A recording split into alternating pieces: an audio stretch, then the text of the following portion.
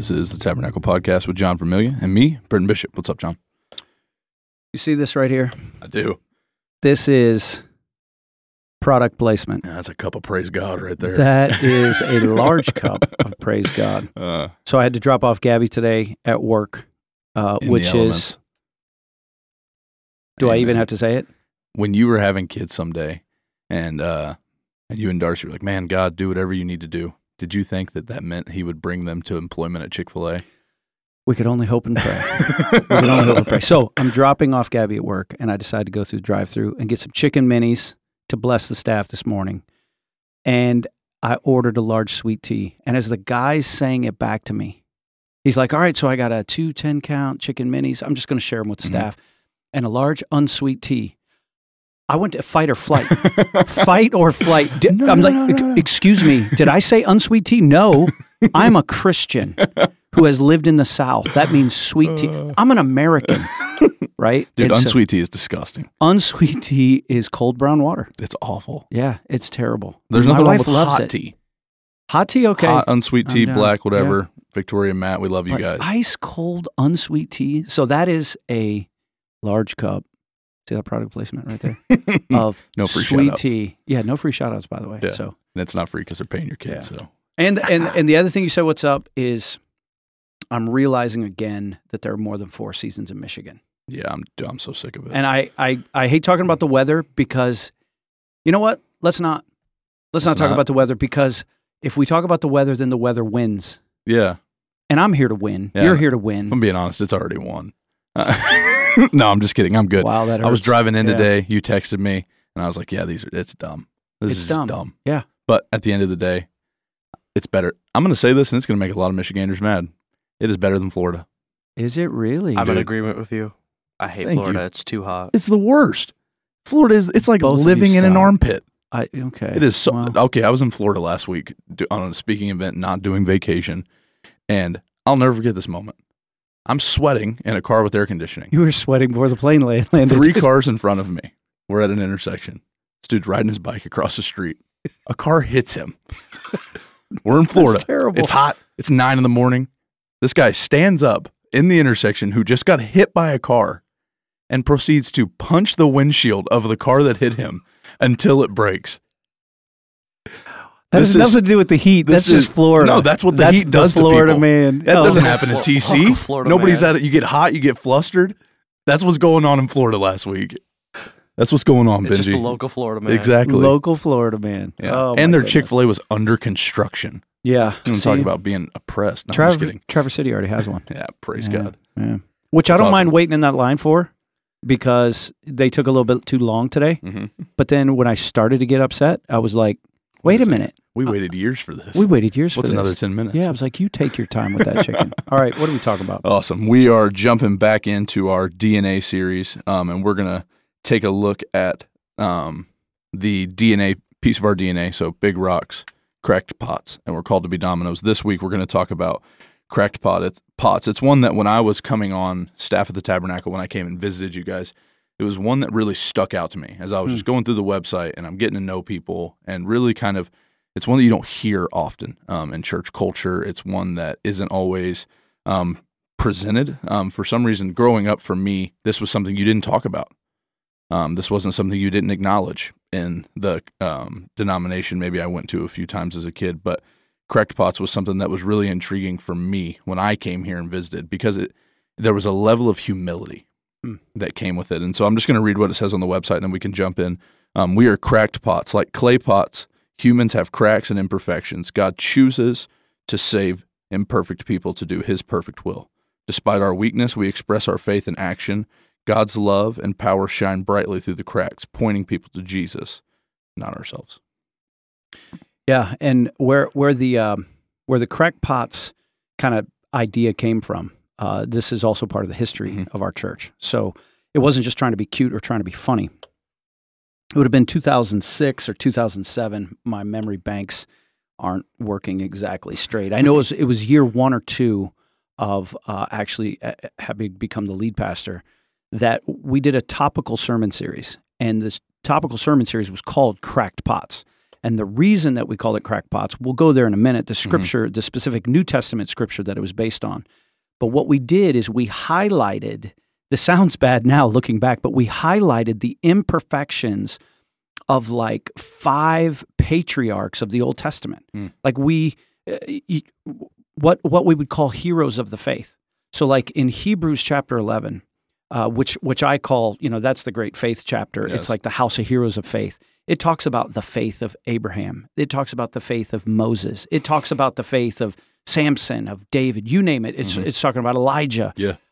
Samson, or I already said Samson. But when you go back and look at these heroes of the faith, if you look at their lives, right, they were like the Jerry Springer show. Yeah. They were jacked up. And so the point wasn't to tear them down. The point was to say, if God could use Moses, because Moses gave God his yes, he wasn't perfect. He had a temper. He got into some trouble with that more than once, right? He didn't believe God all the time. You look at Abraham. Abraham had doubts at times. There was one time that for fear, Abraham actually pretended that his wife Sarah was not his wife, was his sister, because he was afraid the Pharaoh was going to kill him. And so actually let Pharaoh take Sarah into his house until they all broke out with a disease. And it's like, that happened, Right. Or Noah, Noah, this great man of faith who built the ark and saved humanity and 2 of every animal, including the snails that took forever to get in, right? And then you realize Noah got drunk and fell over naked, and was a horrible example to his children. So that's where it came from, this idea that none of us are perfect. There was only one perfect person who ever lived, and that was Jesus. Yeah. So really it was an attempt to highlight the grace of God and the goodness of God. And I think, too, for the Tab family that's listening, maybe there's some people that listen to the podcast that don't go to church, but for, a lot of months, we were in 1st and 2nd Samuel, and that was a book of following the life of this cracked pot that was David. And there were so many times where it's like, God's still using this dude? Yeah. But it was just like that continued process but whenever you go, and we can get into the responses of David in the midst of his sin and different things like that. It was just really cool to see that God is in control. I think is the ultimate reminder that it's not a behavioral management thing, or but that was what I learned from 1st and 2nd Samuel is if God can use David, I got a shot. Right.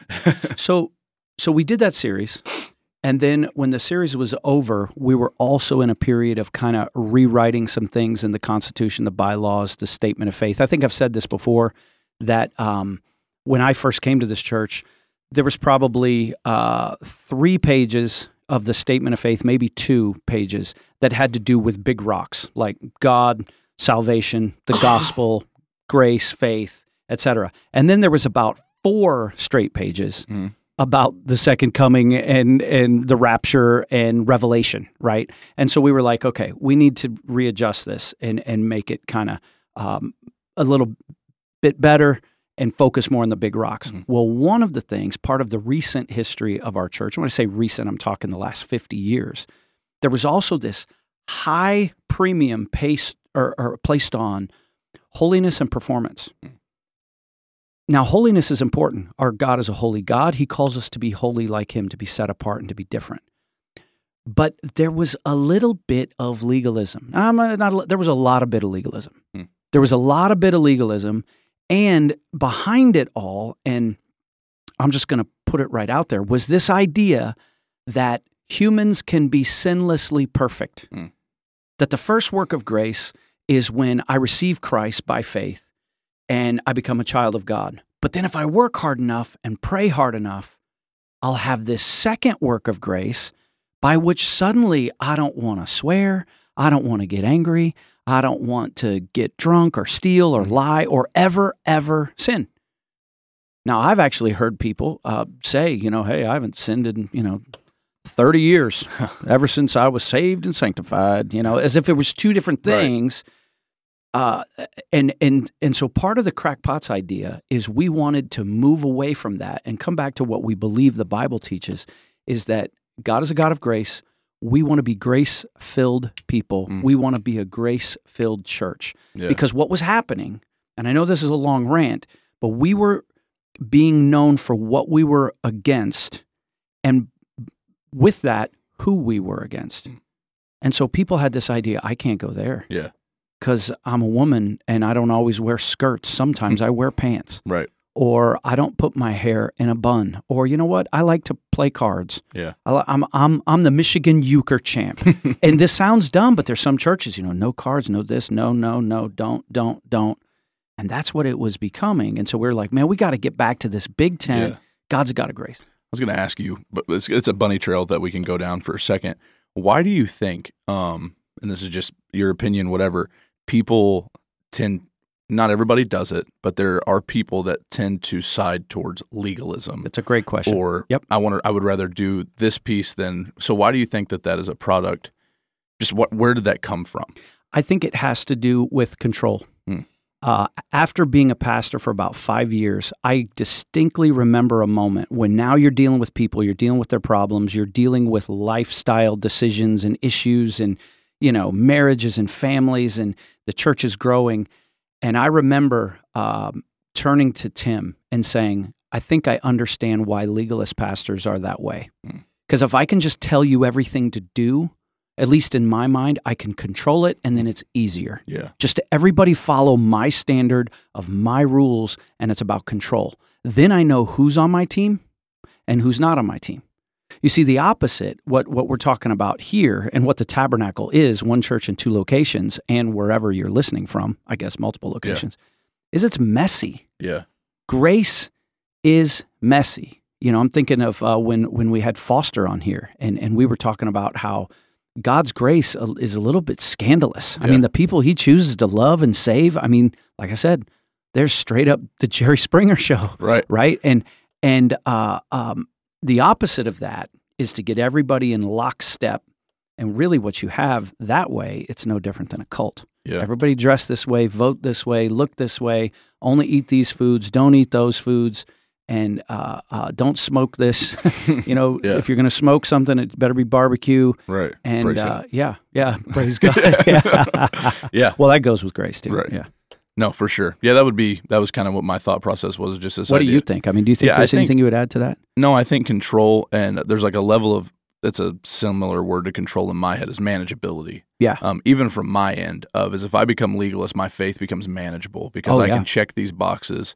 And I can follow these rules, and I can feel like I'm doing good enough, because that's a huge part of my background and my past, something that Foster actually talked about quite a bit on every episode he's on here, is this idea of performance-based acceptance, right? And so I think often I can slip into a space of legalism that I don't hold everybody else to, but that I hold myself to, that is based out of my obedience equals God's obligation. That's right. Because love is scary to me at times, right? Love is something that can, in my deepest parts of my flesh, is something that can be given and taken away. It's something that isn't free. It's something that is controllable. And so there are all those pieces that are easy to slip into for me. And it's definitely not like that all the time anymore. But then whenever it came to my relationship with Christ, it was like, well, if I can just check these boxes, he has to love me, right? Yeah. It's the same way when I was playing football. If I can perform this way, if I'm all state, coaches are bound to love me. If I check these boxes, go to these classes, like it was all just this idea of I'm managing everybody else's, almost this image management. Mm-hmm. And then if I can manage my image good enough, they'll all love me, even if they don't know who they're loving. Because in the inside, I know the cracked pot. I know the stuff that I'm covering up with all these behavior modification, but as long as everybody acts like they love me. And so that was always weird too, because when I was really slipping into that early, when I was first getting into my faith, and I'm still early in my faith, but really early, is I associated the saints, Christians' opinions of me as what God thought of me. And that was a place I slipped into, I think. Oh, yeah. So I could see that. The pastor's telling me, hey, you're doing a great job as an intern, right? And that's what God thought. Yeah. Yeah. And so that was always somewhere that I slipped into. And it took a lot of time for me to separate. What does it look like for me to, not the crazy, charismatic, crazy stuff, but like, what does it look like for me to hear God's voice on my own? What does it look like for me to find what God's thoughts of me are in his word and different stuff like that to define my value rather than what I'm doing to check the boxes for other people? Right. So I was thinking of an illustration of this, of why. You can tell a lot about a leader, or you can tell a lot about a pastor by the way like he'll lay down the rules for his youth group, or a teacher with his or her classroom, or a coach with his or her team, right? If at the beginning of the year they start with this big list of rules, Rule number 1, you will be on time. Rule number 2, you will do what I say. Rule number 3, you will dress this way. Rule number 4, your hair is going to look like this. Whatever it is. In this classroom, when they go through that big, long list of rules, you can see they're looking for control and manageability. And that's why the New York Yankees are the worst team in baseball. You can't even have a beard. You can't even, really? In baseball? Yeah. Now, here's the opposite. I've seen teachers, coaches, what have you, will say, okay, the number 1 rule here is we're going to choose to respect each other. We're going to choose to respect each other. And the respect means you're going to respect each other's time. You're going to respect each other's property. So it's a positive thing, saying these are the things that we're going to do. This is what we're going to aspire to. That's way more grace-filled. So now I can find those boundaries of where respect and where disrespect kind of is. That's good. Yeah, that's really good. No, for sure. Rule number 1, party. That's not a grace-filled church. Have you seen that? No, have you seen that show? I have not. I mean, Peanut Butter Falcon, remember? Oh, yeah, that's right. Peanut Butter Falcon. Movie. That is a grace-filled show. That's one of the best shows I've ever seen. Yeah. Seriously, I could watch that show almost every day of the week. Yeah. Shia LaBeouf, Peanut Butter Falcon. Yep. He says, rule number 1, party. Love it.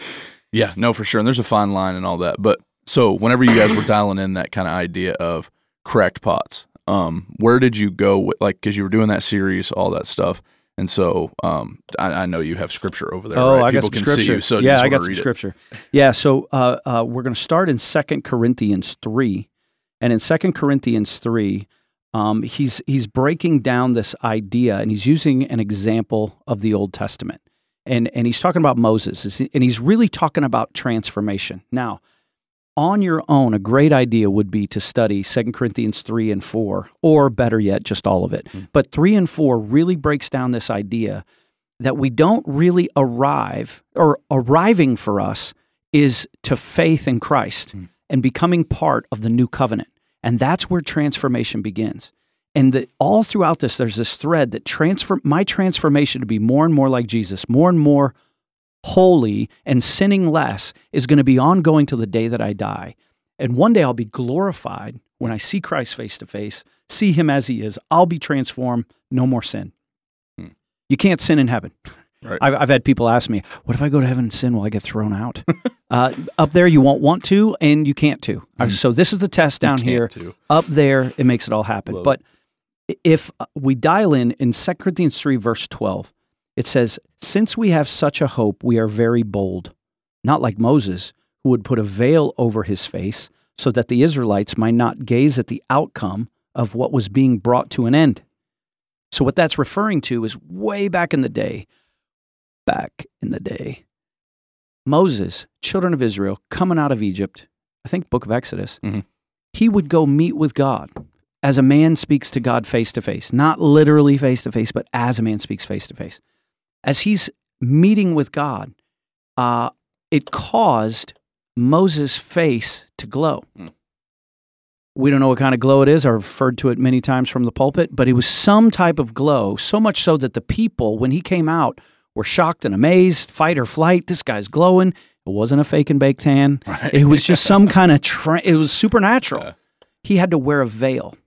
And he wore a veil for 2 reasons. One, so they would actually leave him alone and not just stare at him. And I've actually lived in a culture where, the native population would just sit here and stare at me, being a little kid in church, because I was white and they weren't. And they just stare at you the whole time. They wouldn't get anything done in church because they'd just be staring at little white kid, and they want to pinch your arm and see you turn red. I mean, it's a place where there's no internet and televisions, right? So you just stare at the anomaly, right?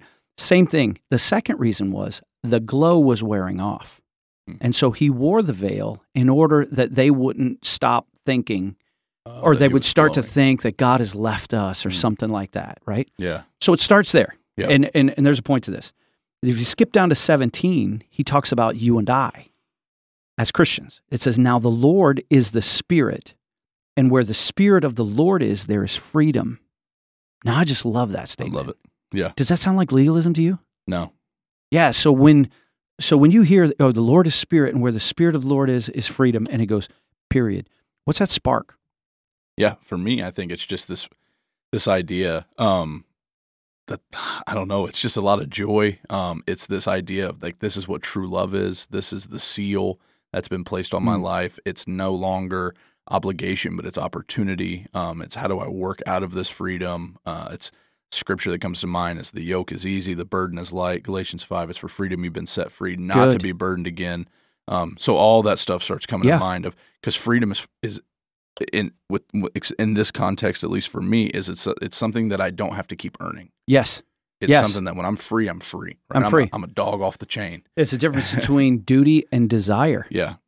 I desire freedom, and I have freedom, and now I'm no longer bound by duty. Yep. And he's breaking, and you'll have to read it. Those of us are listening, or those of you that are listening. He's breaking down the old covenant, all about the law and the rules. Under new covenant, there's freedom, and then it says in verse 18, and we all with unveiled face. So we don't have to wear a face. Yep. We don't have to wear a veil over our face. We all with unveiled face, beholding the glory of the Lord, are being transformed. There's action. Being transformed into the same image from one degree of glory to another, for this comes from the Lord who is the Spirit. That verse right there, so much is packed into of what the Christian life is about. Yeah, and I'm being changed. My face should glow too. Mm-hmm. Your face should glow. Yeah. But it's a different type of glow. Yep. It's life, it's freedom, it's love, it's joy, it's a relationship with the living God, right? So that's our transformation, and we're being transformed. That's the action. key word. Being transformed. Yeah. Go. I think the key word for me is being. Yeah. And so it's not this idea of you're instantly, boom, transformed.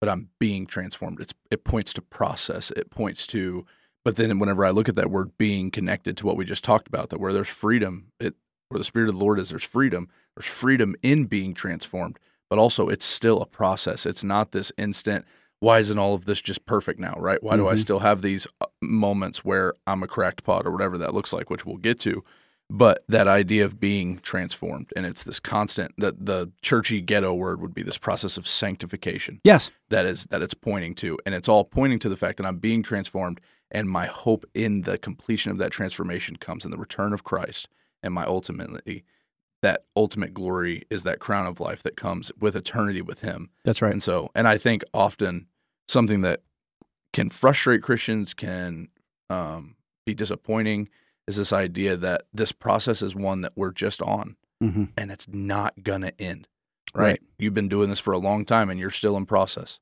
Right. Been doing this for a little bit of time, and I'm still in process. And so it's just this idea that none of us are going to reach this fullness of this glory until Christ's return. And so I think that's why the word being stuck out to me. Yeah. So it says being transformed into the same image. And then the very next thing speaks to exactly what you're talking about, from one degree of glory to another. Yeah. So there's all these different stages of my sanctification journey, all the way up to the end. And sanctification is a great word. It's a purifying, or it's something being made holy, or something, which means something being set apart. Yeah. We're set apart for God. We're set apart for glory, set apart for adoption. We're set apart to be like Him. And then this last little bit, which is the second thing that jumps out, at least for me, for this comes from the Lord who is the Spirit. Yeah. That flies in the face of the gospel of sin management, or this performance-based gospel that I've got to clean me up. I can't clean me up. It's that gospel ladder that you talk about all the time. 100%. Yeah. And it's this, if you know of anyone who's ever been in any type of a recovery program, or anyone that wants to do some sort of lifestyle change, whether it be with their food, or they got to suddenly become gluten-free, I'm sorry. If they've suddenly, whatever it is that they want to achieve, real change has to come from within. So how do I change me from within? It's only because the Spirit lives in me. And when the Spirit convicts, the Spirit guides. Yeah. So that's something that often is talked about. So if you, in a short, it doesn't have to be a long answer, but for this idea of the Lord who is the Spirit. Yeah. For the person listening, like, man, what does that look like? Am I going to hear this voice while I'm sleeping? Like, what is this process? So break down kind of that piece of the Trinity. And I know that's a big piece, but just for like in the short, for the person listening, maybe that's. So this is written in the context of the New Testament. Yep. So when it says from the Lord who is the Spirit, so we know that God is Spirit. We know Jesus came as a man, but Jesus physically isn't with us right now. But He said, I will send you my Spirit, right? So we know that the Trinity, God forever exists eternally as three persons, Father, Son, and Holy Spirit. And so when he's saying this comes from the Lord, who is the Spirit, it's not an extra force. Right. It's not, well, I'm a Christian, now I've got to ask for the Spirit. Those people depersonalize God. They try to separate the Spirit from the other two.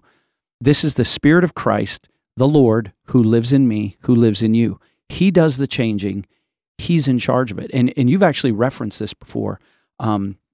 A mutual friend of ours, a pastor from Colorado, who really has kind of jumped off with this idea is that you and I can be mentored, you and I can be discipled by Jesus. Yeah. What he means is this verse, that this sanctification, this discipling, becoming more and more like God, that comes from the Spirit of who? Right. The Spirit of Jesus that lives in me. We can be discipled by Jesus. And if you look at chapter 4, which is the very next verse, and remember, listeners, that the numbers were added later, so we think there's one thought to another. In chapter 4, verse 1, it says, "Therefore, having this ministry by the mercy of God, we do not lose heart." So why right there would he say, "Do not lose heart"? Do not lose heart about what? I wonder if he's saying, don't lose heart with how much you screw up. Yeah. Don't lose heart with the fact that you're not there yet. Don't lose heart with the fact that, you know what, your husband, your wife, your kids, they're not there yet, or other people in your church. Yeah. He says, we do not lose heart. So then it goes on, and this we get into verse 6. In verse 6, as he's breaking down this idea, he says, "For God, who said, 'Let light shine out of darkness,' has shone in our hearts to give the light of the knowledge of the glory of God in the face of Jesus Christ," right? And that's significant because he's talking about light, knowledge, and glory, right? That all of those things are ours. And then we get to verse 7, and this is where the term crackpots finally came from. Got it. Long answer, but this, I wanted, hey, it's our podcast. We do whatever we want, right? So I broke it down how the flow went. Verse 7, why don't you read it for us, man, if you got it? Yeah. "But we have this treasure in jars of clay to show that the surpassing power belongs to God and not to us." This treasure in jars of clay. There's some translations that say we have this treasure in earthen vessels, right? That's a fancy way of saying a clay jar or a clay pot. And we know back in the day, that's what they would use, a clay pot to fill with water for cooking, for serving, or even a lamp would be made out of clay. You'd have oil in it and a tiny little hole at the top and, put a wick in it or whatever. But the idea came that this treasure, what is the treasure? A relationship with God, this light, this knowledge, this glory, the light of the world living in me, the knowledge of God, and that he loves us and that he came to save us. He sent his son to die for us. He's the embodiment of love. All of the glory that is Jesus. That's a treasure. And it's more than gold or platinum. And it lives in me. Yeah. I'm a piece of crap. I just said that on the podcast. Am I going to get in trouble? I'm going to definitely cut it out and make it just a single piece of audio. That is just you saying, I'm did a that piece just of become crap. a meme? I'm a piece of crap, right? It's like, So we have this treasure in jars of clay in you and me because we make mistakes, we fail, we sin. Yeah. But it says, why? To show that the surpassing power belongs to God and not to us. So that I can say, yes, I have this treasure. Oh, but you're not worthy. I don't need you to tell me I'm not worthy. But that's proof that the power comes from God. And it's not something that I generated. If I'm generating performance, if I'm generating duty, if I'm managing my sin, if I'm, polishing myself up to look good, then it comes from me. And the sad thing is, that's exactly what religion is. Religion is I make me look good. So God has to love me and that you'll think I'm something. Yep. Gospel says God is good. Remember even that young guy that came to Jesus and said, "Good teacher, what must I do to have eternal life?" And Jesus' response was, "Why do you call me good? Only God is good." Now, Jesus is God. It was a play on words, which is he knew he was God. Yeah. And he was saying, yeah, you're right. I am good. And he wasn't gloating or trash talking. All of us are born in sin. Scripture says all have sinned and fall short of the glory of God. The only one who's never sinned is Christ himself. Yeah. Let me take a breath. What do you think of that so far? Yeah. No, I think it brings so much out, just this idea that ultimately my salvation, my Christian walk, all of this is now hidden in the death, burial, and resurrection of Christ. When God looks at me, he no longer sees this sinner, but he sees Christ. He sees his bloodshed on the cross. It's no longer I who lives, but Christ who lives in me. That's Galatians 2, I think. I might have just made that up. But it's just this huge picture of how it's not about me anymore. Yeah. And there's so much freedom in that. I think that's where the Spirit of the Lord is, there's freedom. And why is that freeing? Because it's no longer about me. Yeah. Because it's no longer I. And I think that when we look at the life of Paul, often, when I was first still to this day, man, what did that dude have figured out that I can't figure out? Why was he able to do the things he did? Why was he able to go to the places he went? Why was he able to withstand the things he withstood? And I think ultimately what it boiled down to was he understood it wasn't about him. And the pieces that were about him were the things of like, man, you know what's about me? My weakness. And in the midst of that, God's even stronger. And I think just those pictures that from Paul's ministry is such a reminder of this piece of being a cracked pot, because Paul often points to the fact of, hey, Christ died to save sinners, of whom I'm the worst. That's right. I was actually just looking that up. Yeah. It's at First Timothy chapter 1. Yep. Where he said, here's a trustworthy saying. Yeah. Christ died to save sinners, of whom I am the worst. Yeah. I think he says I am. Yeah. He didn't say I was. No, he says I'm the worst. And what I love about that too is then he goes on to say, and he's essentially, whenever you break that whole piece down, he's not just acknowledging I'm the worst sinner ever, but in the midst of that he acknowledges, and that just proves how good God is. Yes. And I think just all of that stuff is what comes to mind when we talk about that verse of cracked pots. When I think about the idea of cracked pots, all of that is there's just so much freedom and self-denial. Because acknowledging that I'm a cracked pot is acknowledging that I'm going to deny myself, and the only way I'm going to do this thing is if God's a part of it. Yeah. The only way that I can be a part of this whole thing, the only way this thing that we call the Tabernacle, the church, continues moving forward is if we all submit to God. And I think that that's that beautiful picture, is it's everybody kind of attempting, right? Sometimes we screw it up, but attempting to place ourselves rightly in positioning in the kingdom. Right. And so that's that.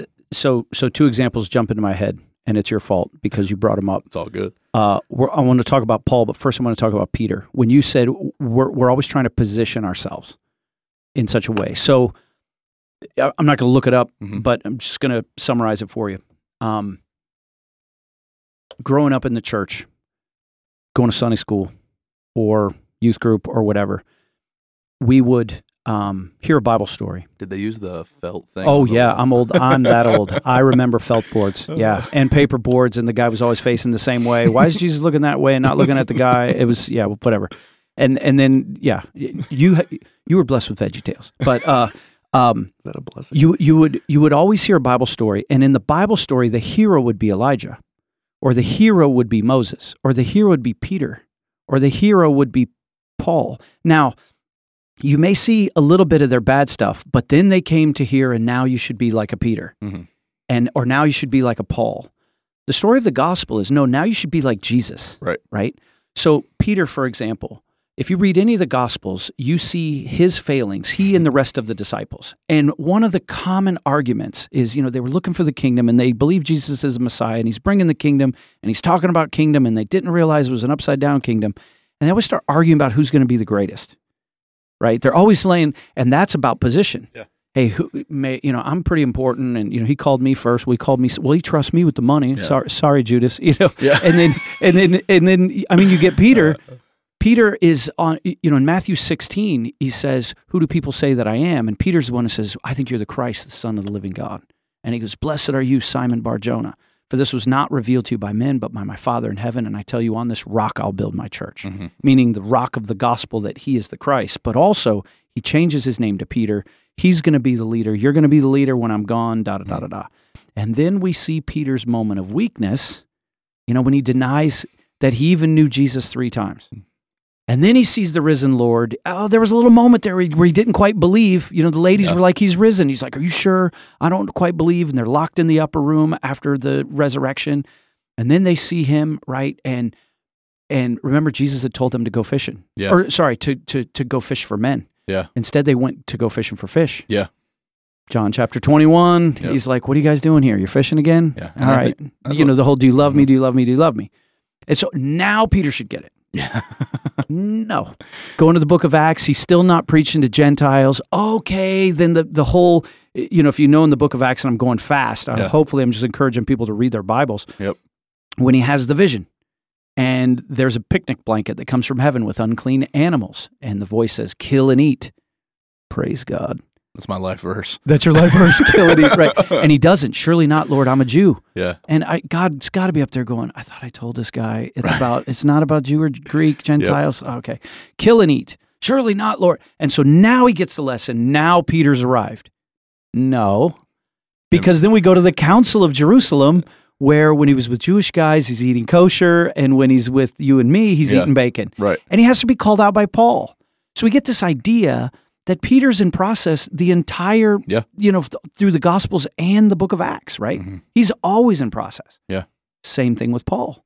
Paul has this, if you read the book of Acts, has this huge fight over John Mark. He and Barnabas were like the super crew. They're changing the world, planting churches, missionaries. And then they have a falling out. I mean, if you read the Bible carefully, Paul and Barnabas disagreed, and it says it was so strong that they parted ways. Yeah.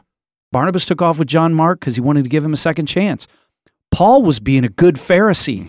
This guy sold us out. Yeah. He could never be in leadership again because he sold us. I mean, how many times you heard that in a church, right? Well, he forgets that moment, too, where he's standing there, and all the disciples are saying the same thing about him. Exactly. Oh, excellent point. And you forget those moments where God's grace was real for you, but you don't want it to be real for other people. Ooh, because of there's how a they sermon hurt in you or how. So whatever. You're talking about when Paul first became a Christian. Absolutely. Yeah, and they show up and they're picking the new ones, or I can't remember who brought him. It's in Acts.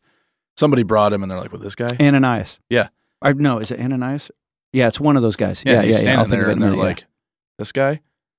And but I mean, he forgets that moment. There was a ton of anxiety walking into that room.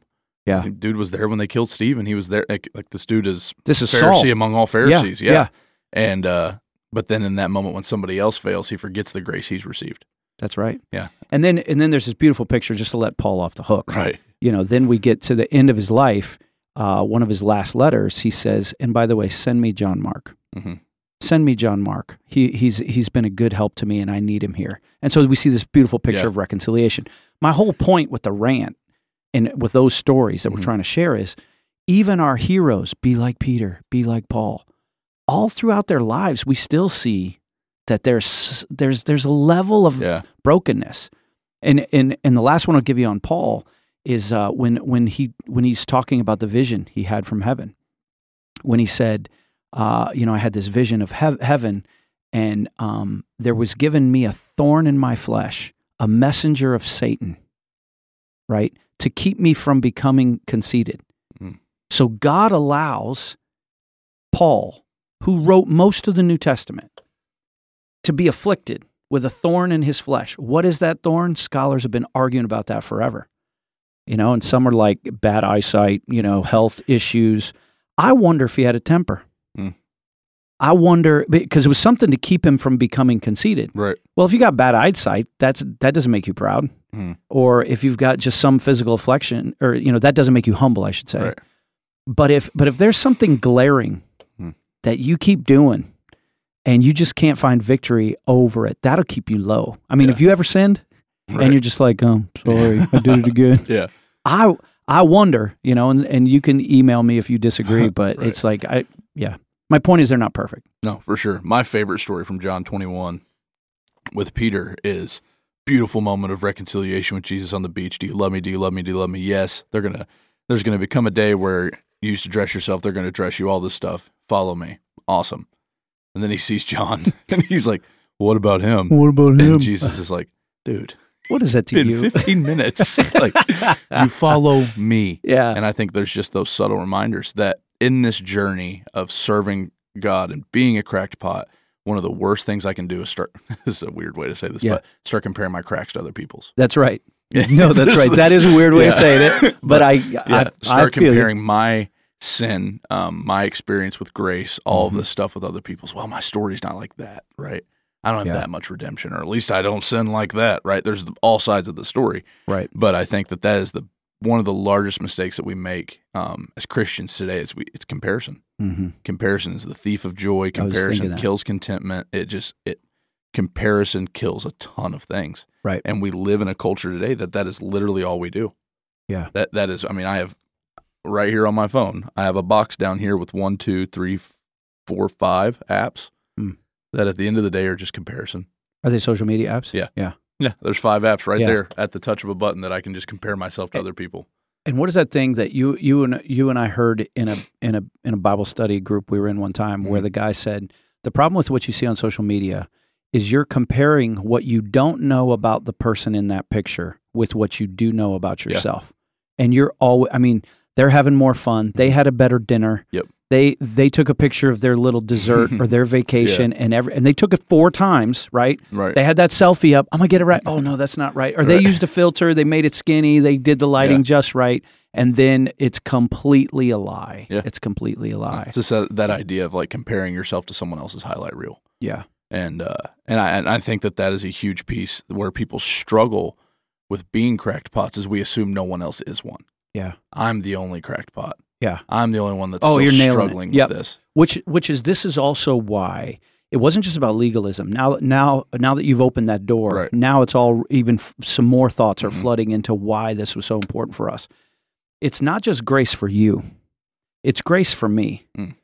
What do people struggle with? It feels like or seems like more than anything is their identity. Yeah. Their identity. Who am I? I mean, we're fighting wars about identity. There's a whole group of the population of the world right now that are their entire identity is wrapped up in their sexuality. Yeah. And they're completely confused by it. You know, I was thinking about to reduce your entire identity to your sexual preference. I'm going to say it. That's a shallow person. Yeah. That is a shallow person who's obviously made sexuality a god, small g, an idol. But that's a shallow person. Yeah. That I can reduce everything about you and your identity and what you're for and your politics comes down to your sexuality. And I think too, in all schemes. I mean, in all realms, right? They're the people that obviously like, well, they're just being these bigots that are against homosexuality. Yeah. No, there are people that are heterosexual that also are very shallow. There you go. Because they're just consumed with that as well. Right. And so it's all they've spectrums. made it a god just as well. Exactly. Yeah. So. Yeah. And so this identity piece, when we say that we're crackpots, it's actually the first step towards self-acceptance. You know, what is that? I mean, you and I quote a lot of scripture where we don't know where it's from, and I hope that gives people hope and doesn't frustrate you. Yeah. Use Google, okay? Because I'm not going to stop and find it for you, right? But there's a scripture, and for some reason I can only remember it in the King James, and it's can the clay say to the potter, "Why have you made me thus?" Right, and so it's this whole idea of God made me this way. He made you that way. He decided he wanted you to be tall. He decided he wanted my height to be average. He wanted your stature to be big and imposing. He wanted me to not, you know, right? And this is going to sound weird, but we can beat ourselves up, right? We can say, well, you know, Lord, I mean, could I have a better ministry if I wasn't in this, you know, 5'10", you know, little soccer body, right? You know, wouldn't it be better if I was like, what are you, 6'6", 6'5"? 6'5". Put me in that 6'5" body. And this is going to sound weird. I was having the pot, right, the earthen vessel. Why did you make me thus? Moment years ago, because I was watching another preacher preach, and he was your size. He was intimidating people into the kingdom, and I was like, "Yeah, give me that superpower." Yeah. And then I had this thought. I don't know if it was from God or if it was just something that I thought of. I know I have a sharp tongue. It is a sharp tongue, and I've got to filter it when I preach. Sometimes it gets unfiltered for God's glory. Right. And then it becomes more prophetic. I'm going to tell you the truth. Yep. It's going to be straight. You're not going to like this. You know, people will tell me, "Oh, that sermon stepped on all my toes." Right. If I'm stepping on toes and I'm in a 6'5" body, that's too much. Right. It's almost like God said, "I'm going to give you this really, really sharp weapon, but I'm going to put you in this teeny little non-frightening dude." Yeah. Right? I don't know if that's why or not, but it's learning, again, back to the main road here, to give grace to myself. This is the way God made me. This is who I am. I'm going to use my gifts for His glory. I don't have to compete. I don't have to compare. Yep. The this is just what you're talking about, and this is where my head went for a second, so I have to say it so I can think about something else. Yeah. The single best piece of advice I've ever gotten from you was, you can't just be a gunslinger. Gunslingers hurt people. Yeah. And so from a preaching standpoint, if there's anybody listening that preaches, that was the single best piece of advice I've ever gotten, is you just can't be a gunslinger. Somebody gave that to me, Yeah. and there's something in you that reminds me of the way that I preach, and so from one gunslinger to another, I see it. Yeah, that's so gunslingers, this is a complete rabbit trail, but it's funny. So Brett Favre, gets to Green Bay. He is he's the first quarterback to, his first pass in the NFL was an interception. Dude is, absolute gunslinger. And I'll never forget, I was watching this interview with him and Peyton Manning, and he's talking about, he was 2 years in to start being the starting quarterback in Green Bay, and they start talking about the nickel defense. And he's like, the nickel defense? And finally he's like, we've been talking about this for like 4 or 5 days. Finally I had to ask one of the other quarterbacks, what the heck is that? What's the nickel defense? And the guy goes, hey, they just take out a linebacker and bring in another safety. And he goes, they just sub somebody else in? And the guy's like, yeah. And Brett Favre looks at this guy and he goes, who gives a crap? And that's how I feel sometimes when guys are like, but did you know this word meant this? Yeah, in the Greek. And it's like, bro, but I speak English. Yeah. I love that analogy. Yeah. I'm stealing that. Yeah. I get Brett Favre even more now than I got him before. So, but that identity piece that you were talking about, I think, is key in Cracked Pots and in the Christian life. And Ephesians 2, obviously, is where or Ephesians 1 is where we always point people for that identity piece. But even found in Ephesians 2 is that whole tie-in all happens there, I think. But Ephesians 1, there's all of it, right? You're a saint, you're adopted, you're redeemed. Yeah, we kind of call that the identity chapter. All the things, all the blessings that we have in Christ, you can list right there in Ephesians 1. Yeah. One of my favorite things was the fight club I'm doing right now. We started in Ephesians 1. That's because most of these guys had done the First Timothy, so we jumped into Ephesians 1. And looking at grown men and seeing how uncomfortable they get when you say all those things about them. Yeah. And it's like, that's how God feels about you, dude. Yeah. And how much we struggle with that. Why do you think that as Christians we struggle hearing those things sometimes? As Christian men especially, we struggle hearing. And women. Yeah. But why do you think that is? If you just had to, in your years of ministry, doing ministry because of with all people, the stuff we've talked about. Yeah. Grace for other people, not grace for ourselves. Or we want grace for ourselves and not for other people. Or we believe the gospel for you and not for me, because we have this performance-based, it seeps in even into gospel preaching churches, this performance-based Christianity that what I do determines how much he loves me or if I'm accepted. And so, I'm in the girls' soccer season right now, and we have a brand new player who's never played the game. She's never done any sport at all. I'm not going to say her name, but she's a sweet little girl, right? She's a freshman, love this girl. Just like all the players on my team, she works so hard and she's got potential, but she's never kicked a ball in her life. And she'll swing and miss and fall right over, right? Or she spends more time on the ground falling over the ball. But when she does something, it's amazing and we celebrate it. She doesn't hear any of the things we celebrate. She's just over there in tears during a little water break because I'm terrible. And I'm like, you've played the game exactly 5 days. You're doing fine, right? You're doing fine.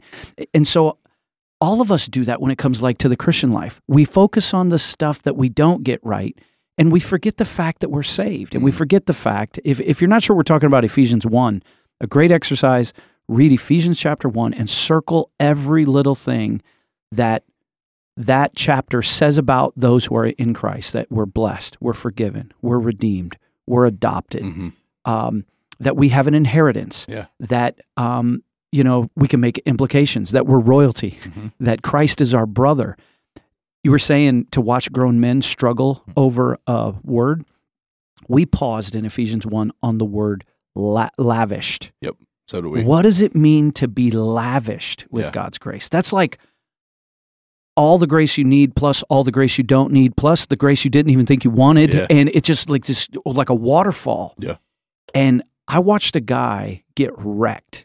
And for the next 3 weeks, he would just come in and go, lavished. Like that was the only word he remembered was because no one had ever lavished anything on him, not lavish love or praise or anything like that. And so all of this relates back to this idea of crackpots, which it says again in 2 Corinthians 4, it says, to show the surpassing power belongs to God and not to us. Mm. You mentioned cracks because earthen vessels crack. Mhm. Now, sometimes these cracks in us, in our personhood, Mhm. sometimes there's things I do. Mm. Sometimes it's the things other people have done to me. Right. Maybe there's been pain, hurt. Maybe you've been betrayed. Maybe you've been burned. Maybe you've been abused. Yeah. Maybe you've been cheated on, lied about, ostracized, cast out. Mhm. There's these cracks, your worst mistakes everybody knows about. You had to do rehab, whatever it is. Another beauty of God's grace, being in earthen vessels that crack themselves and get cracked by others, is as Tim and Heidi talk about a lot, is if the light and the knowledge of the glory of Christ, his light lives in us, sometimes the light shines the brightest through those cracks. Yeah. Right? And as Tim's mom said, God rest her soul, I mean, she's gone on to be with the Lord. When she first heard about this, she's a pastor's wife from Traverse City, she said, if people follow you around long enough, eventually you'll see their cracks. And then she got the joke and she almost fell over laughing about it. And so that's always become a part of it, that, you spend enough time. Benjamin right over there in the corner, he and I live in the same house. He knows more of my cracks than you do, and I know all his cracks because whatever, but what did Darcy say to you when we were in the hiring process, right? Sitting in the basement, and you're like, Darcy, tell him something that he needs to know about the Tabernacle. And she just said, he's going to let you down. We're going to let you down. The church is going to let you down. Are you okay with that? Yeah. And it was just that moment of like, yeah. That's crackpots in Thanks action. for saying that. Yeah. Because it gave me permission as well to let you guys down. 100%. And I don't know if that she knew that's what she was doing for me in that moment, but the last context I was in, awesome church, doing awesome things, seeing lives changed all the time, whatever. Not whatever. That sounded like I don't care about them. Yeah, but I'm here now. And but ultimately what it was there was just this space where it's like, I can't let these people down. Mm. But I think that freedom that comes from, no, we're going to let each other down. And we're all going to understand that that's just a process and a part of being a part of this team. Right. And that's actually something that has been and given a lot of hope in this process of coming and joining this church and being a pastor's wife at this church. It's just this idea. And Tim and Heidi said it so beautifully to her. It was just this picture of like, no, we're not interested in that. We're not interested in your performance. We're not asking you to come here and be perfect. Mm. We just want everybody to come. And the best thing Tim said was, well, we're not hiring you. We hired him. Yeah. And so that was a big freedom piece, too. You don't have to be this little perfect pastor's wife. Yeah. But just, all that stuff, just those pictures. But something else that came to mind whenever you were talking about those cracks that happen from other people or from ourselves. But I wonder, and maybe this isn't your experience, but maybe you've heard of other people that this experience has happened. Or if it's just me, it's just me, and that's fine. I know often sometimes as well, when other people kind of cause these cracks, at my worst, I can associate those cracks with the character of God. Yeah. And not like, so his character traits and what he does. And so that's another piece that has always been a decent little struggle of surrendering those things completely to him, figuring out who he is completely. So like in those moments of performance-based acceptance, understanding, no, this isn't who God is. Right. But it's really easy for those cracks to become scars or whatever. And it's just this thing that, no, that's how that's the lens that I view the gospel through now. Right. And so I don't know. And have you seen that? Yeah. Yeah. And as you were saying that, it reminded me, Jesus knew that this wasn't going to be easy. Mm-hmm. You get a whole bunch of imperfect people together, a bunch of crackpots that have unveiled faces, but hold the light and the knowledge and the glory of the face of Christ living in us, right? So that just beaming out. Mm-hmm. Some of us have bigger cracks than others, right? Or more than others, but that's us, and we're all bumping up against each other, and it's a big mess.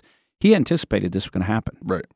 The second place that church is mentioned, the word church, ecclesia, the first place is Matthew 16 in the Gospels. Because before that, there was temple, there was tabernacle, but there wasn't church, the ecclesia, the gathering of believers.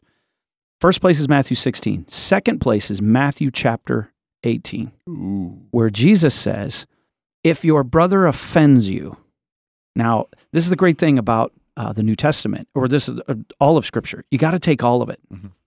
So what does that have to do with grace? Jesus says, if your brother offends you, well, that happens all the time. Right. We hurt each other.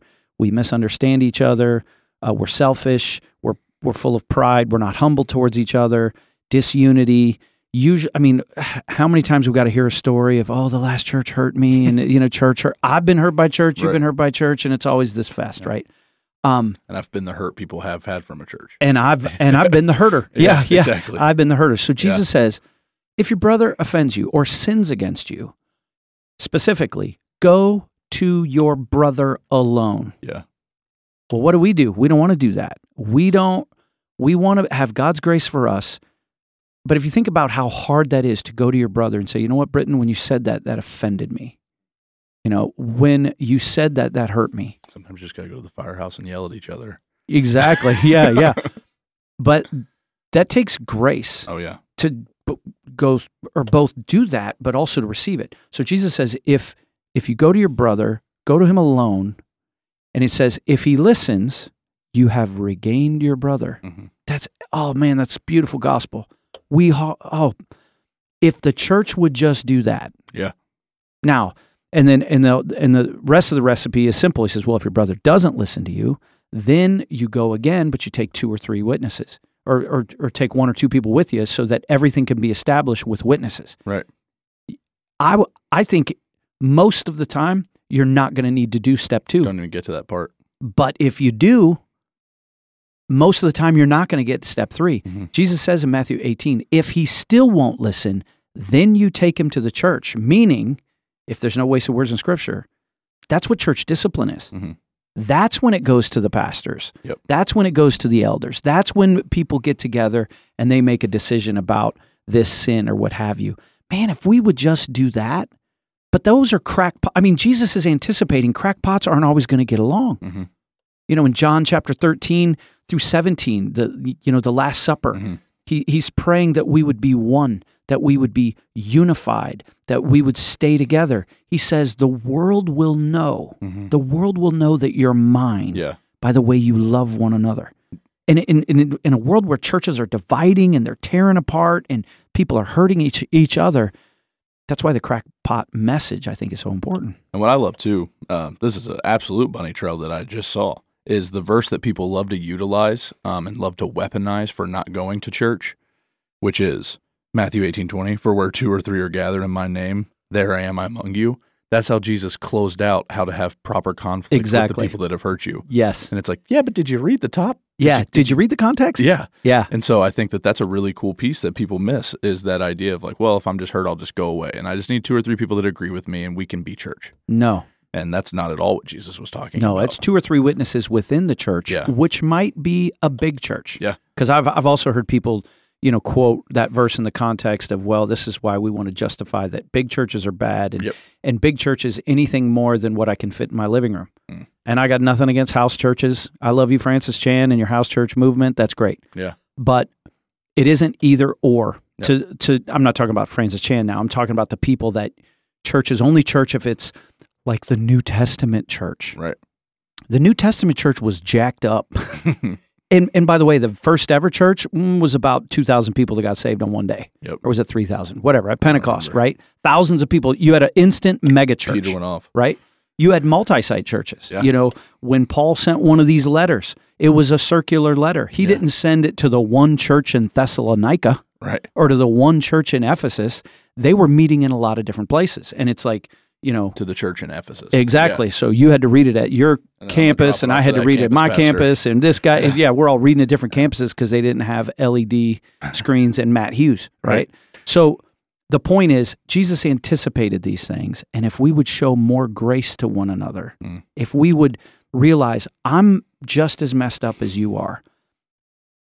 Jesus said, to his disciples, when he taught them how to pray, when he taught them our Father who art in heaven, hallowed be thy name, right? When you get to the end, it says, and forgive us our trespasses as we forgive those who trespass against us. In one of the Gospels, I want to say it's Mark or maybe it's Matthew. After that, he gives an explanation. He says, because if you will not forgive your brother, neither will your Father in heaven forgive you. Yeah. Whoa. I mean, there's a piece in the Sermon on the Mount as well where he tells them, don't come worship unless you be I'm more concerned with you being reconciled to your brother than for you to come and worship.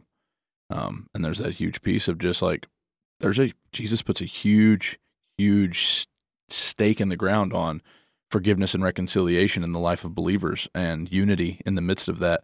So yeah, I think that's a huge piece. Just for the people listening though, so I always think this is good to differentiate. What's the difference in forgiveness and reconciliation? And why is there a time to do one and not the other?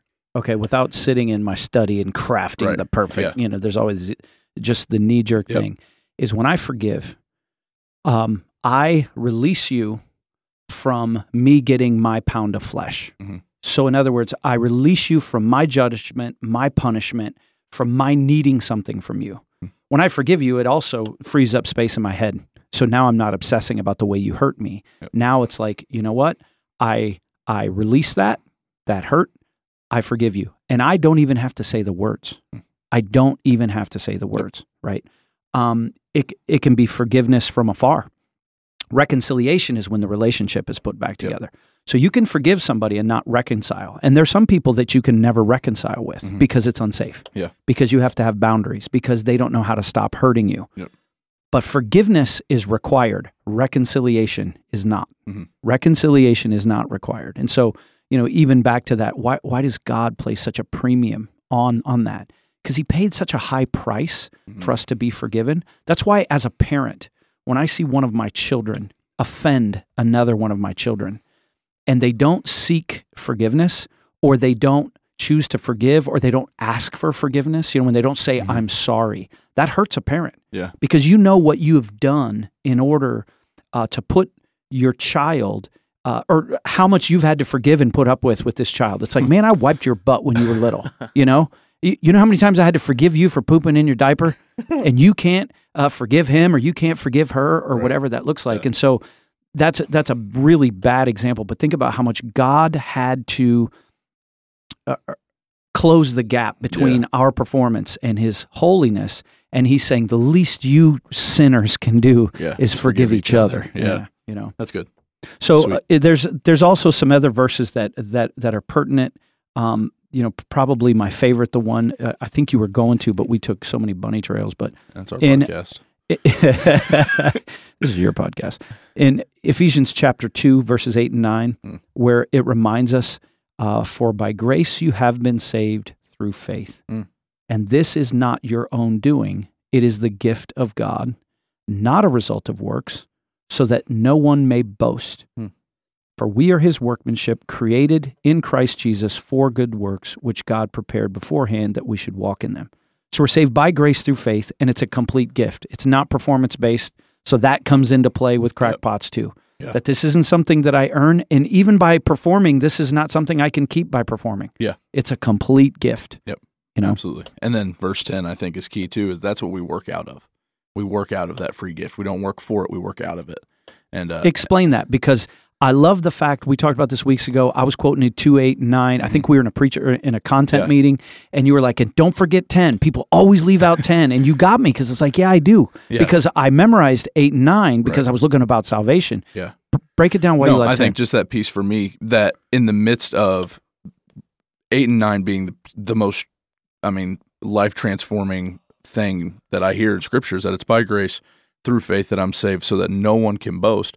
But out of that, for me to recenter myself, that because of that, the result of that is my desire to now serve Jesus with everything I have, to give him my absolute yes. And that's not just a yes that leads to eternity. That's yes that leads to getting after it, getting to work, doing things like that.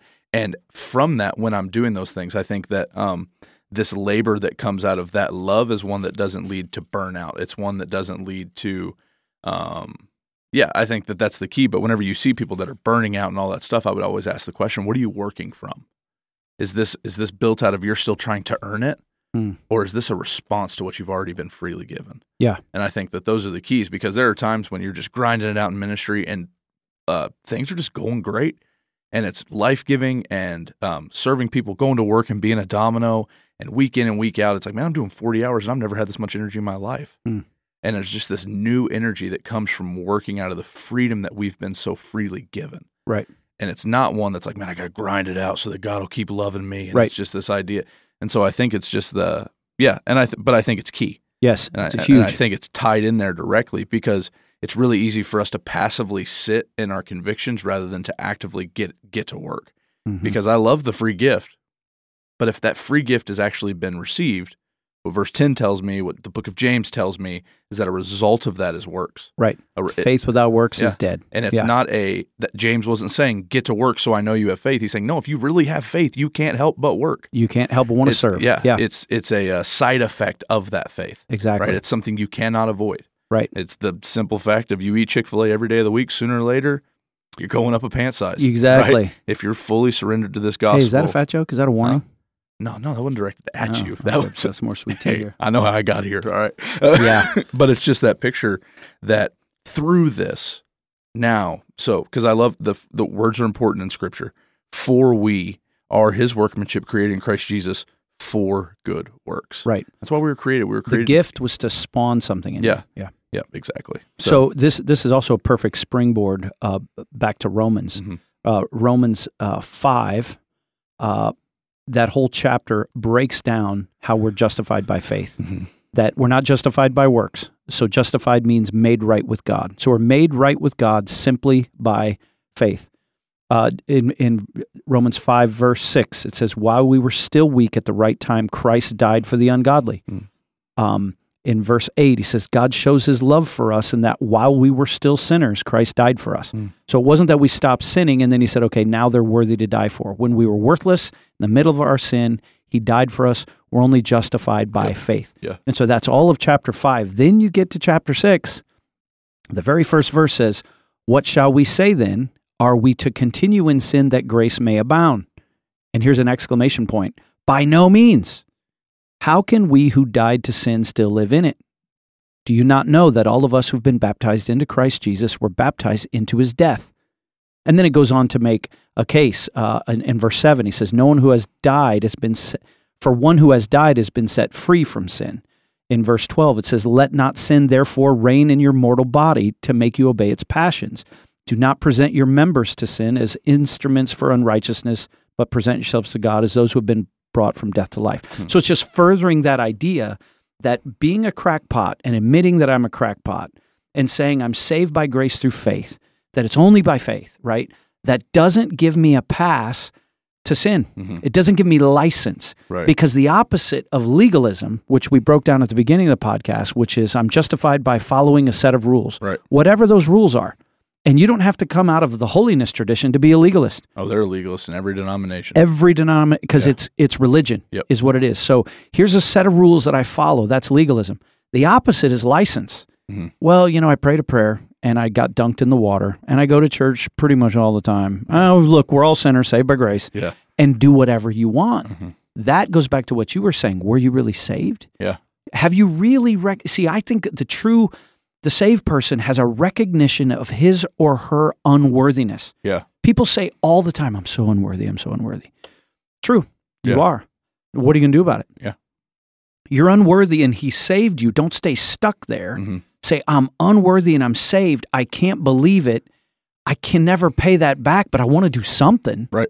Yeah. And so, you can make up illustrations like this. If somebody magically came in, this just burst in the dungeon right now and said, hey, I got a check for each one of you. All right. Each one of you is going to get $10 million. I don't care what you do with it. Tax free. $10 million for Britton, $10 million for Benjamin, $10 million for me. Tax free. That's all. And he just lived down the street. Are we then in response? I don't know what you're going to do with your $10 million. I'm going to go get a new truck. You're going to get for sure. Please get a new truck. You need a new truck. Oh my goodness, that's a complete different bunny trail. Benjamin's going to buy everything at Springfield Armory, or whatever he can find at the hunting store, at Sportsman Warehouse. Benji would own Jay's. He would own Jay's. Oh yeah, Jay's. He's going to be classier for sure. Put a Five Guys in the front of it. Oh, inside of it would he be even better, absolutely. right? Yeah. But how would I then treat that guy when I saw him around town? Would I ignore him? Right. Would I speak badly of him? Would I do things that would hurt him? I mean, if that guy came in and said, "Oh, this is going to hurt." If that guy came in and said, "Hey, do you think you could give me one weekend a month with my Tab Kids program?" Or could you hey, could you go on a trip, and tell people about me? Right. Would you be like, nah, I don't think so? Yeah. I mean, it's a dumb analogy, but it's the truth of how someone who gives themselves license to do whatever they want. Yep. How would you treat someone who gave you the most unbelievable, unrepayable gift ever? Yeah. I think with adoration and worship and service and praise and glory, I would not speak ill of that guy. I don't care who he was. Right. Like, that guy wrote, man, $30 million and we got to split it 3 ways. And Right. I got a brand new soccer field, AstroTurf and a stadium. What's going on? Yeah. Go Buckley Bears. No, for sure. And I think too, because I think often that is the common, what I've seen just in my short time of being here, is that's often the common misconception of the idea of cracked pots. Is it's just, so you're just a church that does whatever you want. It's cool to do those things. It's like, no, you're missing. That's a miss. And so I think ultimately it's a recognition of how unworthy we are and how worthy he is. And I think that ultimately what it boils down to is it's not an excuse to sin. It's an acknowledgement of who I used to be. And that through that. That was good. And through that, now I have an opportunity that I can take that and I can go do what Tim said and get to work so that people can see how good God is. If he can use that guy, right? And that's essentially what Paul said whenever he says, Christ died to save sinners of who I'm the worst, so that ultimately his glory may be known more. And that's the worst paraphrase of all time, but essentially what he's breaking down is people are going to see me and say, man, if Jesus can change that guy's life, he'll flip mine definitely upside down then. Right. And I think that that's the cool picture of a church filled with cracked pots, is that when people look at it and they say, man, if they can do it, I can be a part of that. I can get in that fight. So there's a little part of my brain that a couple minutes ago, that little meme you want to make where I said into a mic and you have a video. I said, I'm a piece of crap, right? I know that may have offended somebody. And there's a part of me that's like, oh, somebody's going to say, you probably shouldn't say that. That's not very godly. That's not very holy. I'm thinking about the time when Paul wrote, inspired by the Holy Spirit, all of my righteousness is as filthy rags.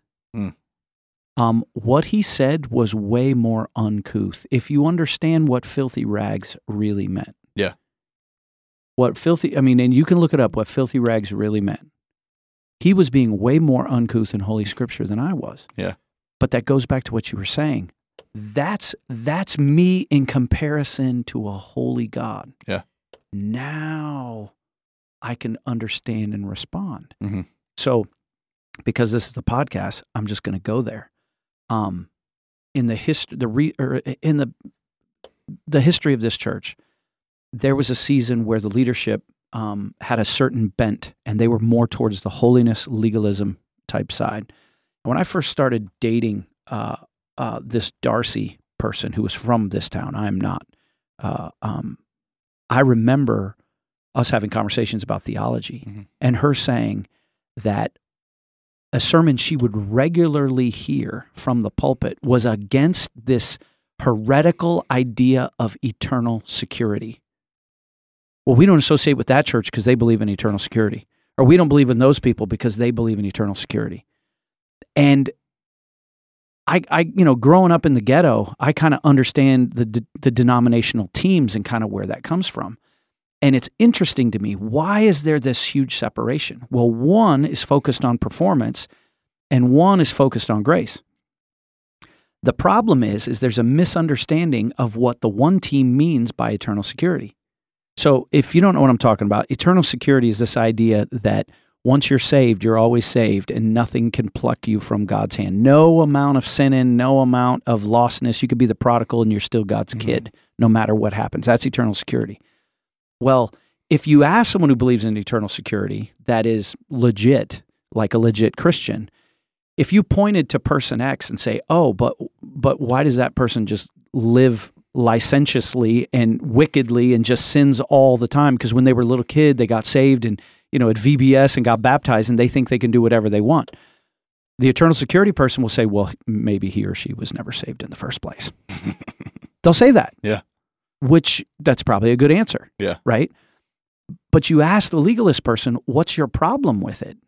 The one that wants to control? I don't know if I'm making sense. Do all the checkbox. Absolutely. The reason they can't stand eternal security stuff is because it's not about performance. And they're afraid that someone will take license. Yeah. The fact of the matter is, the Bible teaches, Jesus said, nothing and no one can pluck you from my hand. Mm-hmm. If Ephesians chapter 1 means anything, it says we are sealed as a child of God. The Holy Spirit is a seal. You can't undo that. Now, I don't want to get into, who's saved and who's not saved because I'm not God.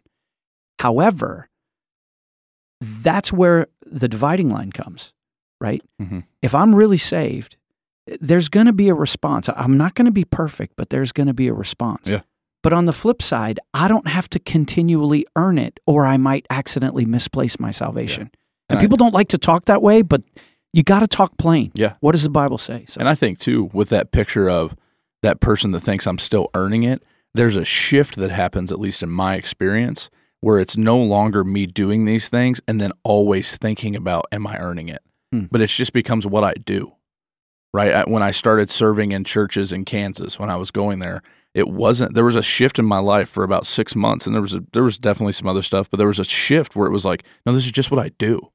And it's not about what I'm getting out of it. It's not about me earning anything. It became my second nature. Yeah. That if I'm a part of a church, I'm going to serve that church. Right. And I'm going to do those things. And this isn't the great spiel of serve, whatever, but it is. Serve somewhere. Yeah. Serve Jesus. But yeah. it's all out of response of who he is and what he's doing. Right. And so, yeah, I think that, I think you said it really well. I think that those are really clear descriptions of those things, things that can be. I hope it's helpful for somebody. Yeah, absolutely. Yeah. So. Because I'm just trying to think right now, the people that are listening, there's going to be some that are way hard on themselves, or you're way hard on other people.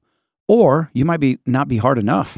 You might not really be taking this gospel thing seriously. Yeah, because it's something to be taken seriously. Yeah. We need to look at our sin. I'm thinking of a mutual friend of ours who, when he shares his testimony, he had a different experience than I did. Mine was more as a child, and it was fear. It was the voodoo drums. Go listen to podcast 1 and 2 if you want to hear all about that. For him, he was in college football player. And when he finally understood the gospel, the Holy Spirit drawing him to himself, his eyes opened, and for the first time in his life, the way he puts it, he saw how his sins hurt God. And he just started weeping uncontrollably in his bed. And he describes it graphically, all the tears rolling down his face and into his ears and filling him up, because he started listing all the ways he had hurt God. Our sins are offensive to God, not physically. We can't physically hurt God, but they're an offense to his holiness and his character. Yeah. And when we understand that that's just how we were born, that's just what we do all the time. Now when we start singing that song about this is amazing grace, that's what those words really mean. Yeah. That this grace is amazing. And that isn't even a good enough word to describe it. Absolutely. Sweet. Well, that is Cracked Pots. That is Cracked Pots. We all are one. If you think you aren't, hang around long enough and we'll see you're correct. Yeah, absolutely. So you'll see ours too. I mean, Chick-fil-A, it's time. Look at that. It's time. No free shout-outs here. It's no free shout-outs, but it's time. It's time. Do you have a specific sauce that you prefer at Chick-fil-A? Well, I can't do the mustard thing. You can't? No. Why? So, some kind of got an allergy? Yeah, it messes with me. So, okay. Yep, yeah. Sickest I've ever been was after the men's retreat in the UP when I ate those ribs that were coated with mustard beforehand. Oh, that's right. So you hurled how many times on the way home? I think like 6. And you were in Canada's truck? Yeah. And he kept, see, that's a good man right there. Yeah. But the other one is the barbecue sauce. Oh, you like the barbecue? I'm a Chick-fil-A sauce guy. Absolutely. I just would be on too. Everything. And sometimes I'll risk it.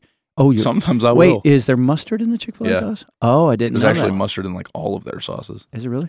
It's like honey mustard. It's like honey mustard barbecue sauce mixture thing. Oh, it's so good. Yeah, but sometimes before I started dating Hope, I would just risk it every time. You risk it every time. I'd be sick. Just go for and the she's Hope. like, "What are you doing? Quit." And I'm just fine. But I will say, hot take: I love ranch. At that point, I'm a Midwestern. I'm from Michigan, and that love for ranch in that sense. Chick-fil-A's ranch is the worst ranch in the country. Oh, it's horrible. But have you had the avocado lime ranch? Yep, I had a salad the other day there, and it's solid. I like that. But no. Fun fact, your boy's been taking these things seriously, looking at nutrition. A package of avocado lime ranch is the equivalent of 6 Chick-fil-A nuggets. You just ruined my avocado ranch lime. I'm out of that. Hey, it gave me freedom to eat nuggets. Oh, yeah. Oh, yeah. See, that's a difference between legalism and grace. Thank you, brother. That's 2 fist bumps, same episode. Skip the salad, go straight for the nuggies. Yep, exactly. I love it. So, I love it. Yeah, Chick-fil-A, step it up. Skylar Bibles. Yeah, we like those. Yeah. But we like Crossway, too, apparently. Dude, I didn't. We like Crossway Bibles, too. So you make fun of me. I'm not making fun of you. We like them both. No, So we have our Skylers. Mine's a CSB, yours is an ESV. We have matching Skylers, but this when I preach on the weekends here, I use my ESV because that's just the translation our church uses. Is it a Crossway? Oh yeah, it's that first one I got. It's so like soft. the exact same as yours, and it's the best. Yeah, and I was preaching. I was like, man, this thing's like butter. Yeah, if you guys don't know what we're talking about, when you hold up a Bible, now this is pleather. This is a study Bible. But even it's a there, well-used study Bible. When you have goat skin that drapes like that, that's like down there. That's like a wet washcloth. Yeah, that's what the Crossway wonderful. does. It's wonderful. When it's goat skin and it'll last forever. Yep. Yeah, you need to get yourself a good Bible. Get yourself a good Bible. Dude, but if you're reading off here, that's fine. What's up? What, Benji? Foundry, they're like, oh yeah, we're going NLT. So like, I got this fine new leather NLT Bible for Christmas, and they're like, oh no, we're going for CBD, and I'm like, it's CSB. No, it's I'm CBD. ripping on it because I got because a really what, nice NLT Bible. And that's fine. We'll get some verses. He was so fired up about that NLT Bible, but what frustrates him is when you're reading from the CSB, whatever that is. Yeah. And he's like, I can't even follow along. Although I think you probably could. No, I can't. I think, okay, he says no. I I read the CSB one day and you had your ESV out and you're like, oh, it's the same thing. Yeah, but that's your exercise science degree coming through. Because you can figure that out. Because, he is not done with high school yet. That's true, Benj. The true? CSB, I like the CSB. And ultimately what it boils down to, this is going to feel shameful to admit, is I was going to go NLT. But the deciding factor, there were some word stuff, but at the end of the day, they didn't have very many premium options. They didn't have for goat me to skins. buy. And so I was like, yeah, we're going CSB. Because you wanted the goat skin in a translation you could understand. And it's a solid Bible. Yeah. It's taking over the world. Just get ready. Just get a Bible in a translation you can understand and read it. Yep. And hot take, in June at the FCA camp, John Vermilya will be preaching from a CSB, so it's going to be awesome. Really? I don't know. I just made that up. But FCA switched to it, so I'm like, out of respect for them. Yeah. No. Trace, she must be on vacation. Trace Cakes. Because she's earned it. Yeah, she's earned a vacation. She's earned it. Dude, were you at the last night of the marriage night? I was not. Oh, she catered out all this stuff. I would have come. It was insane. Cheesecake bites, cupcakes. I mean, dude, you name it. Trace Cakes was on duty? In uniform. There's a Trace Cakes uniform? Oh, yeah. She's got the whole chef's thing and everything. Yeah. And my Trace Cakes uniform is a shirt that's a little bit too tight, and that's all of them. So that's how you know I'm a part of Trace Cakes. No, you're looking good, man. June 4th is coming. June 4th is coming. It's on the way. Are you and Hope registered? We're registered. I keep telling people they got to check it out. Listen, don't wait for the invitation. You're not going to be invited. It's a limited number. It's a backyard wedding. The backyard is not that big. It's out of love. But if you love Britton Bishop, if you love this podcast, you can support it by going to their online registration, which is at Amazon? No, where's it at? Target, Target. I don't know that. Target, and Crate and Barrel. Crate and Barrel. I don't know what that is. Don't do it for Britton. Do it for Hope. She's got to be married to this guy. She's got to put up with that beard. We're about to move, and so she's about to get to do her whole thing. Where are you moving to? You moving away? No, staying in Manistee. Just getting somewhere bigger. Good. I'm out of the bachelor pad. It's about time. Yep. It's about time. Hey, but I will say, there was a time where Darcy told me I needed to hang some stuff on the walls, and I said, when I find the right girl, she'll hang stuff on the walls. And you sent us a picture now. Yep, there's stuff on the walls because Hope came in and did a little decor. Yep. I like it. So Skylar, we love you, Hope. Trace Cakes. Anybody else? We already did the Chick-fil-A. Yeah, fight night coming up next week. Oh, is it really? Yeah, fight night. Yeah. It'll be right after this. So tomorrow is fight night at the Buckley campus. Yeah, we have a speaker coming in. If you're listening to this on the Wednesday. Yep, if you're listening to this on Wednesday, fight night is Thursday, April, I believe it's the 8th. April 8th. There will be pork butts, yard games. 7th. April 7th. Yep. April 7th, there will be pork butts, yard games, all the cool stuff. We're flying in an international speaker. From Mexico City. One of the most brilliant dudes I've ever met. Love that guy. Santiago, he was here last year. So if you're a Santiago dude, Fuentes. if you're listening to this, even if you don't go to the tab, this could be a cool time for you to get to know it. So if you're a dude, if you're a man, come to Fight Night, which is 6. Hangout starts at 6. The session starts at 7. Right. So that'll at the be Buckley food, campus all T2. that stuff. Yep. Yeah. So come check it out. That'll be good. Sweet. It's good to have you back. I mean, it was Yeah, fun it's good to with be back. it was fun with Ben. You guys got a little 2 hours then. Yeah, because me and Ben like to go long. I like it. Yeah, we do. So we have a little bit more. We got some of that old man strength when it comes to stamina. Don't hurt me over here. Feels good to be back. So feels Florida good to be was back. hell on earth. So Was it really? Yeah. Hey, have you slapped anybody? No. Yeah, I me haven't slapped neither. anybody yet. Yeah, I don't know if I'd slap anybody. I don't know if I would either. I don't know why you're talking about slapping people. Well, I don't know. Is there Maybe something that happened where somebody. something might have happened. Yeah. Dude, I'm going to close it right now if you continue with this. We love you, Benji. Tab family, we love you. Until next time, this is John, Benji, and Britton signing off.